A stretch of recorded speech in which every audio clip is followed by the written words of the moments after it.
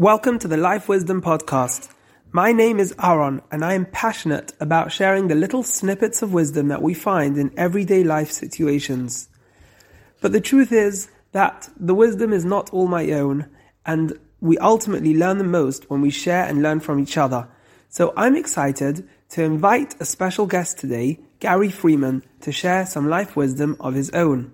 You too can share your life wisdom. Just get in touch and you can feature on our podcast. Today, on the 22nd of February, Boris is going to announce some measures to ease lockdown, which is obviously great news for all of us. One thing I've noticed over the last however many months is a lot of people saying they just can't wait to get back to normal. And I too am excited for, in inverted commas, getting back to normal, especially for those people who have been isolating for long periods and of course who have missed their loved ones. But there is something that I find a bit troubling with that phrase, and it's that the first being is that the people who are saying that are very much the same people who also say phrases such as "I can't wait till it's the weekend," or "I can't wait till I go on holiday," or "I can't wait for Hanukkah," or in some cases Christmas.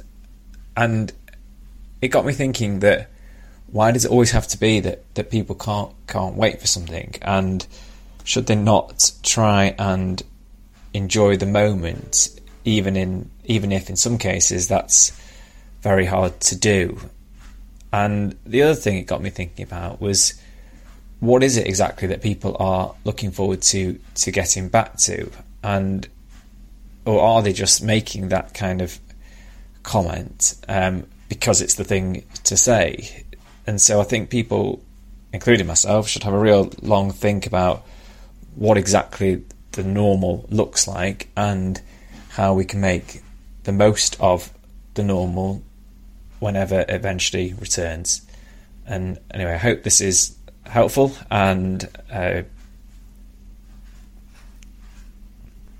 that you all enjoy the end of lockdown whenever it comes.